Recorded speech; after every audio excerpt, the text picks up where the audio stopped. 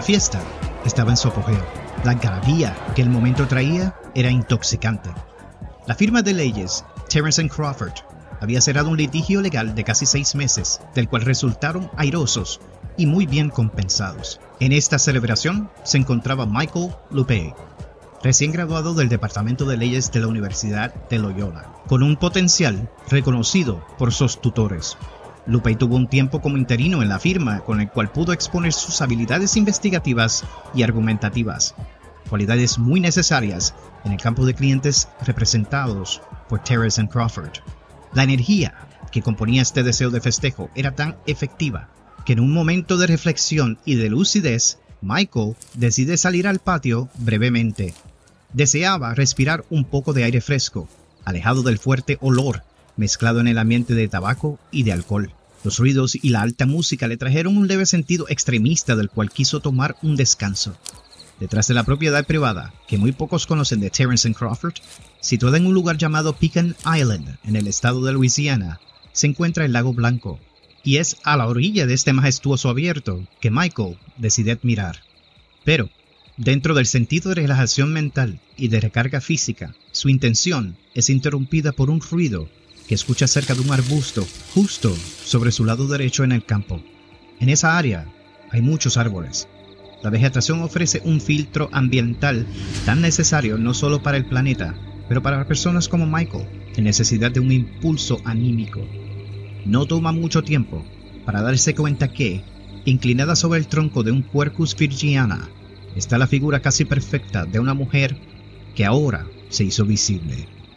Ella estaba sola, inmovible, como curiosa, mirando hacia el área donde Michael se encontraba. Sin perder ningún segundo, Michael pregunta desde la distancia: «¿Hola? ¿Quién anda ahí? ¿Estás bien?». Seguido de esta aterrorizante interrogante, la figura esbelta de esta mujer se irge en perfecta verticalidad y lentamente comienza a caminar hacia Michael. Él siente un leve sentido de preocupación que, en ocasiones, se disipa con la emoción curiosa de saber quién era esta mujer y con qué propósito se encontraba allí. Michael no podía distinguir sus rasgos físicos por varias razones obvias, entre estas, la oscuridad y la distancia que aún les separaba.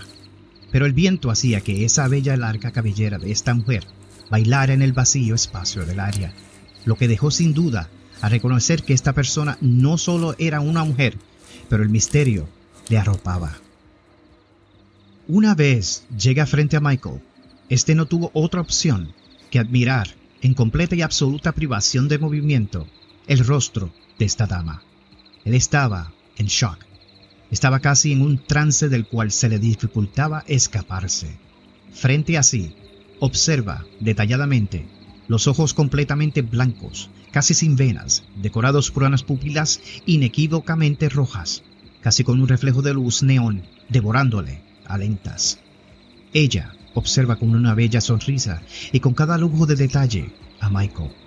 Lo devoraba y lo admiraba de pies a cabeza, lentamente y repetidamente con sus ojos. Su piel estaba pálida, casi completamente blanca. El reflejo de la luna llena en la distancia hacía que ésta brillara como si tuviera escamas de cristal. No había venas, solo una tenue línea verde, allí donde una vez estuvieron. Su olor era peculiar. Esta mujer olía como una flor, como pura naturaleza, compuesta en una figura humana. Michael recordaba la mezcla del rocío y la rosa que se abre para nutrirse del mismo. Las uñas de sus manos brillaban como si fueran hechas con espejos, pero con una acentuada línea negra más abajo de la cutícula. Parecía como los casos registrados con personas de mala circulación o con problemas sanguíneos. Su atuendo era peculiar. Vestía un arreglo vertiginoso de cuero suelto, no muy pegado a la piel, pero que resurgía consigo los días de combate medieval y de antaño. Parecido a esos disfraces de cosplay por fanáticos de la historia de entretenimiento. Su calzado tampoco era normal. Cubrían sus pies lo que parecían ser botas altas, claramente construidas a manos a tiempo atrás, por suturas notables en el exterior. lo que comprendía la imagen de esta bella mujer concluía con un solo raciocinio: el estilo de cualquier lugar de donde haya venido era absolutamente gótico.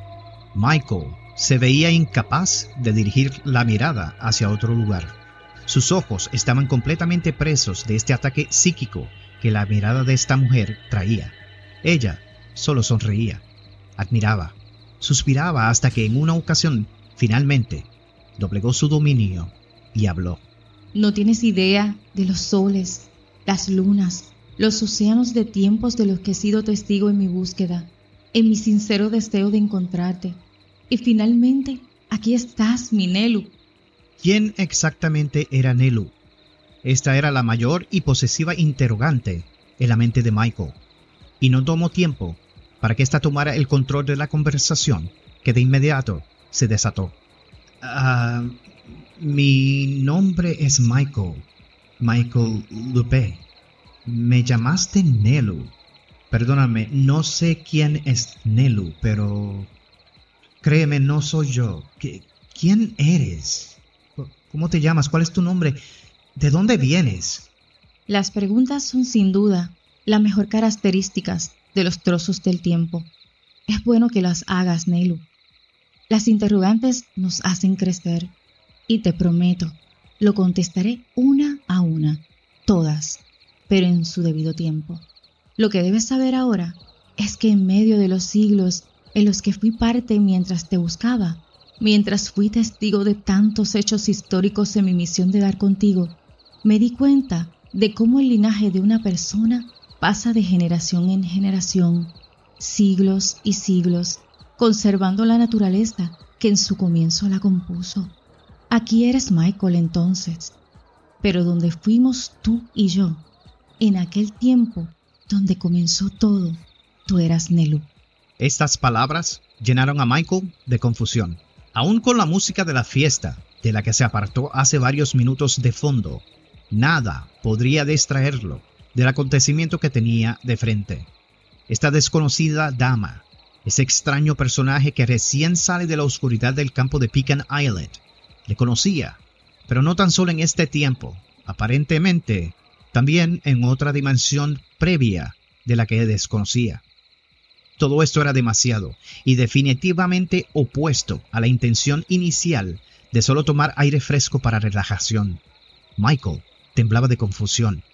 Ahora, la admiración que inicialmente sintió por esta bella mujer se mezclaba con el temor de la incertidumbre. ¿Cómo te llamas? ¿Cuál es tu nombre? Me llamo Daciana Dragoi. Nos conocimos por primera vez en la provincia de Nisipurile, al este de la ciudad de Targoviste, Rumania. En ese lugar nací y me crié. Compartí tiempos exquisitos como niña y como mujer con mi familia y amigos, pero ninguno es mejor a aquellos días del siglo XIV en los que tú y yo creamos eternas memorias.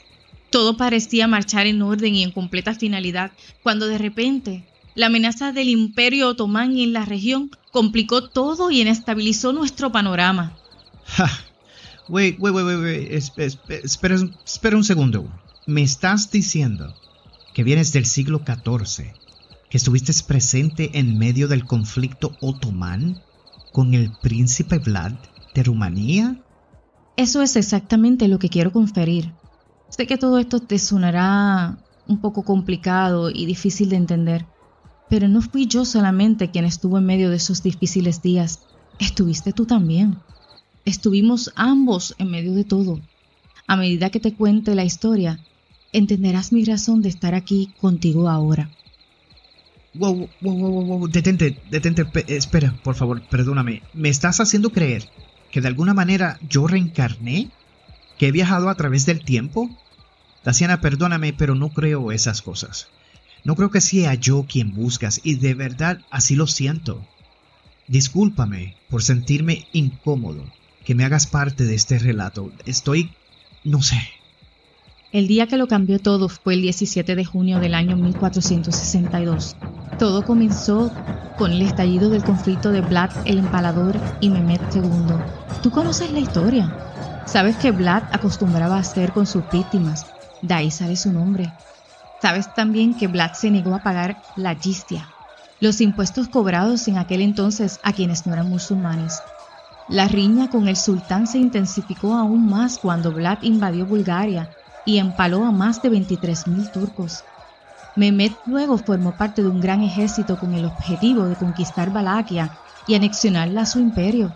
Estando en inferioridad numérica, las tropas de Vlad batallaron a lo largo del Danubio para luego retirarse estratégicamente hacia la capital de los valacos en Targoviste, empleando una táctica de tierra quemada y de guerra de guerrillas contra los turcos para debilitarlos. Finalmente, durante la noche del 17 de junio, Vlad atacó el campamento turco para asesinar a Mehmed al sur de Targoviste.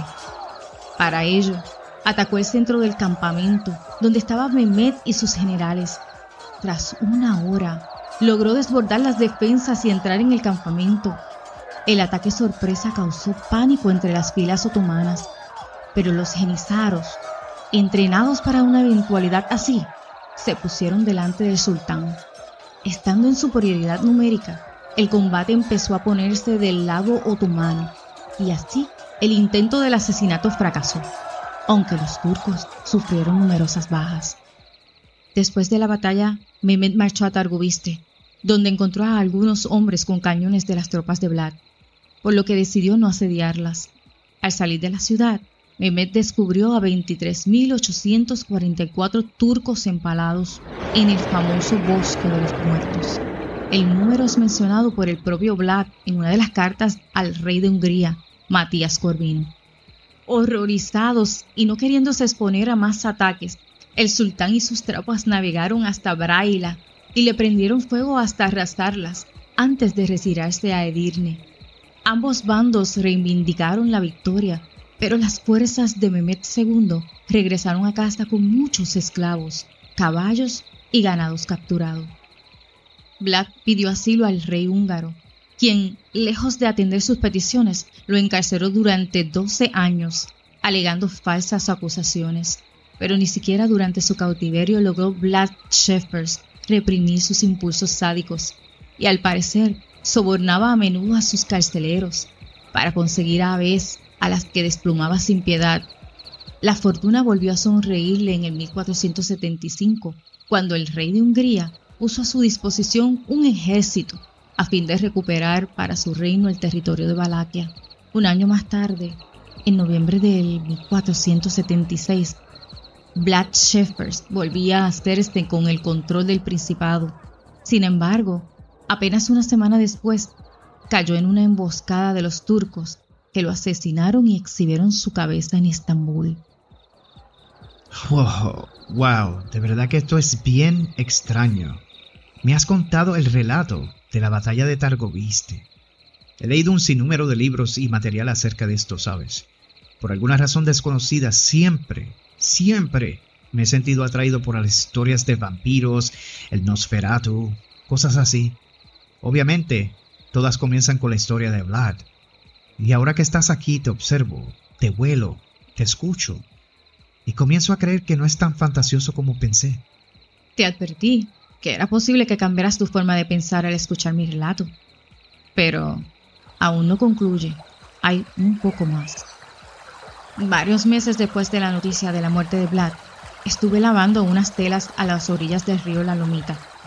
Si intentas con fuerza, recordarás que mi madre hacía vestidos para eventos especiales de la provincia, y fue allí, a orillas de este río, donde nos besamos por primera vez. Esa tarde que lavaba estaba un poco más silenciosa a las anteriores. Se sentía un espeso aire de tristeza, acompañado por miedo. El dominio otomán en la región ya se acentuaba con la muerte de Vlad, y el terror de esto hacía que ni siquiera se hablara del tema entre nosotros. Había mucho miedo, pero yo trataba de ignorarlo y vivir una vida normal. Lo que más dolía es que tú desapareciste en medio de todos estos eventos. A mí me llegó la noticia de que te habían matado en uno de esos ataques sorpresas del sultán. Otros me decían que estabas preso en facilidades otomanas al rehusarte a compartir información. Ambas concepciones e historias te convertían en un héroe. pero no dejaban de dolerme a mí. Te echaba de menos, me hacías mucha falta. Mientras giraba el material textil en medio del lavado, escuché un leve ruido detrás de los arbustos que marcaban el camino de la tierra.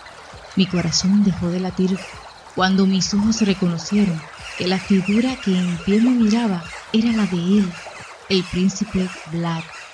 Estaba allí, estaba vivo. Y no solo hicimos contacto visual, él me habló diciendo: mi querida y bella Daciana, ven a mí, amor, tengo algo que entregarte. Estaba aterrorizada, no sabía qué hacer o decir, pero frente a mí estaba mi príncipe, el líder de mi gente y de mi país. Tuve que responder. Así que, lentamente, pero incapaz de deshacerme del miedo, y él me entregó esto. No tomó mucho tiempo para Michael darse cuenta de que el medallón atado al collar era el símbolo de la Orden del Dragón, formada por caballeros húngaros y príncipes centroeuropeos procedentes de lugares tan lejanos como Bosnia o Valaquia, cuyo gobernante, Vlad Tepes III, Drácula, recibió el nombre precisamente por su pertenencia a ella. Además, mediante sus miembros honorarios, tales como los reyes de Inglaterra, Dinamarca o Nápoles, cubría casi toda la totalidad de Europa.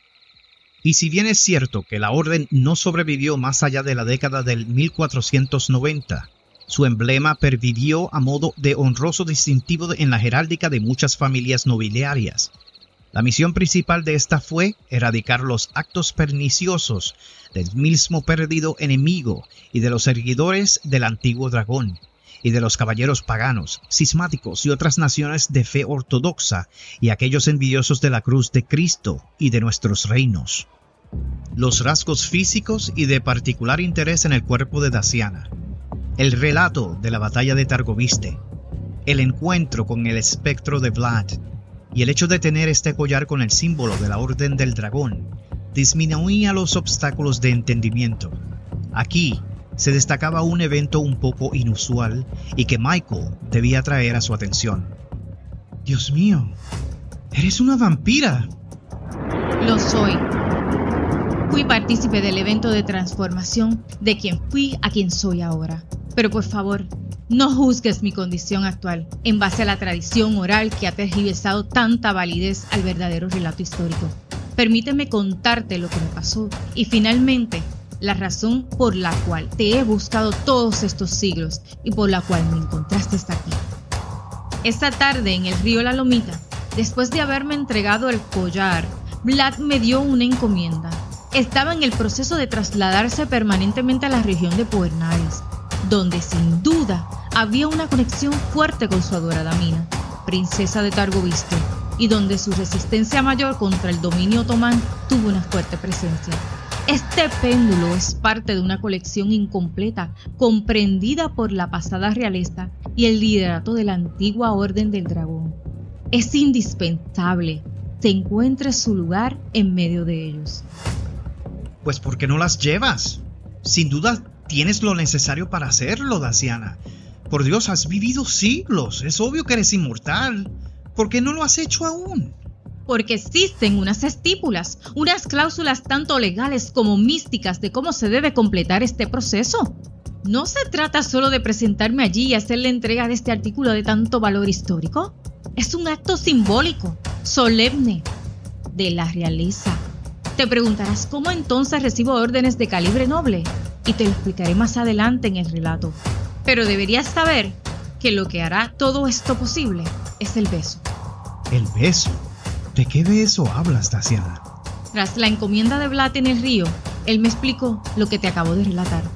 Solo realeza o personas relacionadas con el linaje fundamental de la orden podrían hacer posible esta misión. Un momento, wait, espera un momento. Si esto es así, entonces ¿por qué no fue Vlad mismo a hacerlo? Sin duda él tendría la capacidad y cumplía con todos los requisitos para hacer para hacerlo, ¿no? Para hacer la misión, para que él completara este problema. ¿Por qué pedirte a ti arriesgar tu vida para hacer esto por él? Esto no tiene sentido, Daciana. No, perdóname, pero no lo compro. Esta tarde descubrí dos cosas. La primera, es que el padre de mi madre formó parte de la orden. Hay un registro familiar que desconocía, que nos hace parte de una era donde mi familia controlaba la región de Transilvania. Mi familia tiene un récord de todo esto, por lo que me otorga a mí, por derecho generacional, a participar de esta encomienda. Segundo, Mina, la princesa de Targoviste, cometió suicidio en la región de Poenari, justo antes de la ejecución de Vlad. No puedo explicarte por completo el misterio de lo que sucede en esta área de nuestro subconsciente, lo que se refiere al más allá y lo que toma lugar después de la muerte.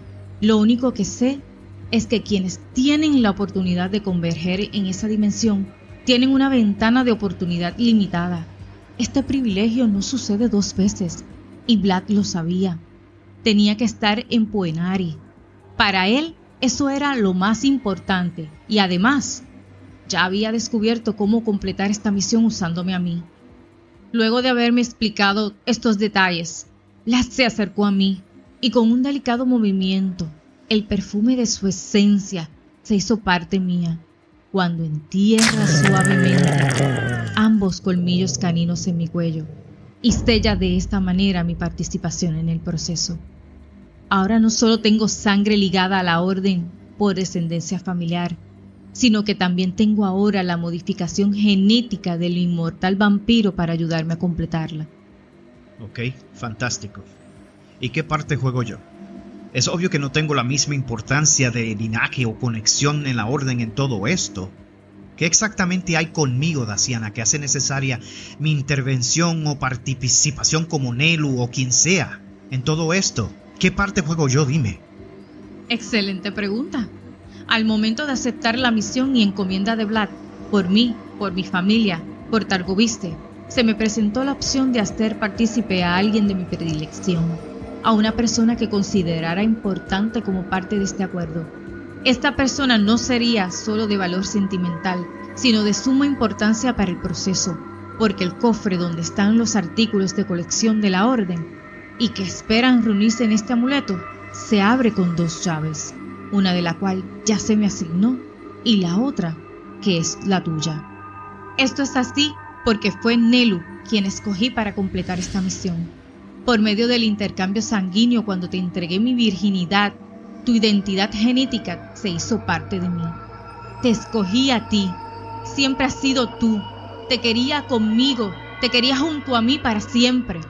Y es por esto, por lo que no he podido completar esta tarea y ponerle fin, de la misma manera, a todos los vampiros esparcidos por el planeta en búsqueda de ti y de estas llaves.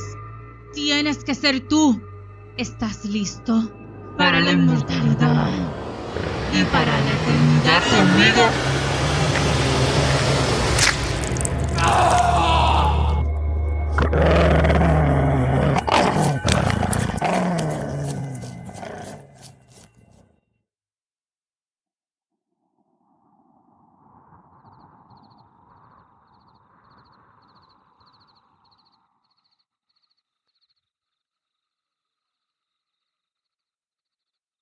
No es muy claro cuánto tiempo Michael experimentó inconsciencia, pero algo así era seguro.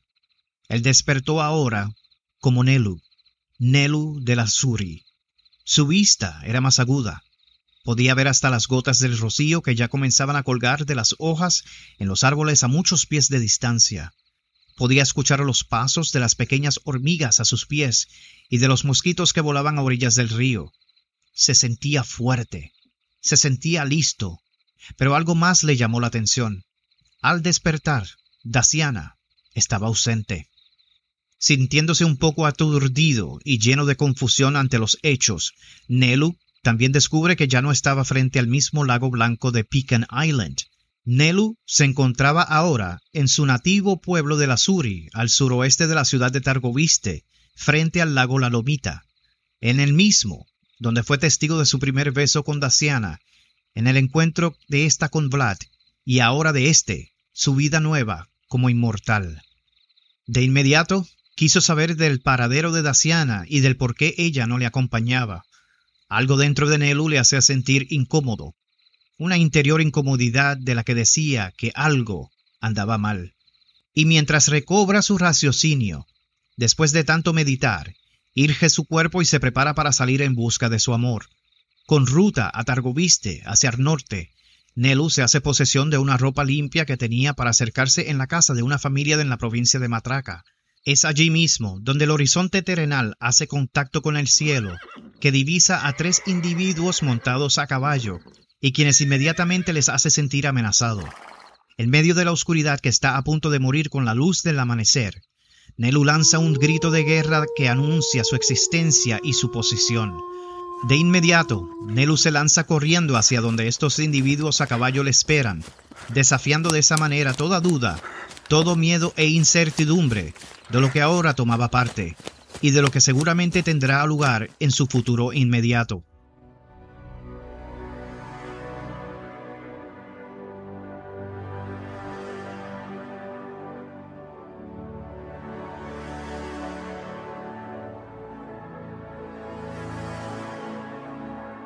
Muchos turistas y personas que visitan esta región de Rumanía aseguran que, en la hora correcta, en el punto preciso donde estos acontecimientos se dieron a lugar, se puede escuchar el rugido de guerra que lanzó Nelu al aire, aquella madrugada atrapada en el espacio y el tiempo de esta fantástica historia, recordando que el amor nunca muere.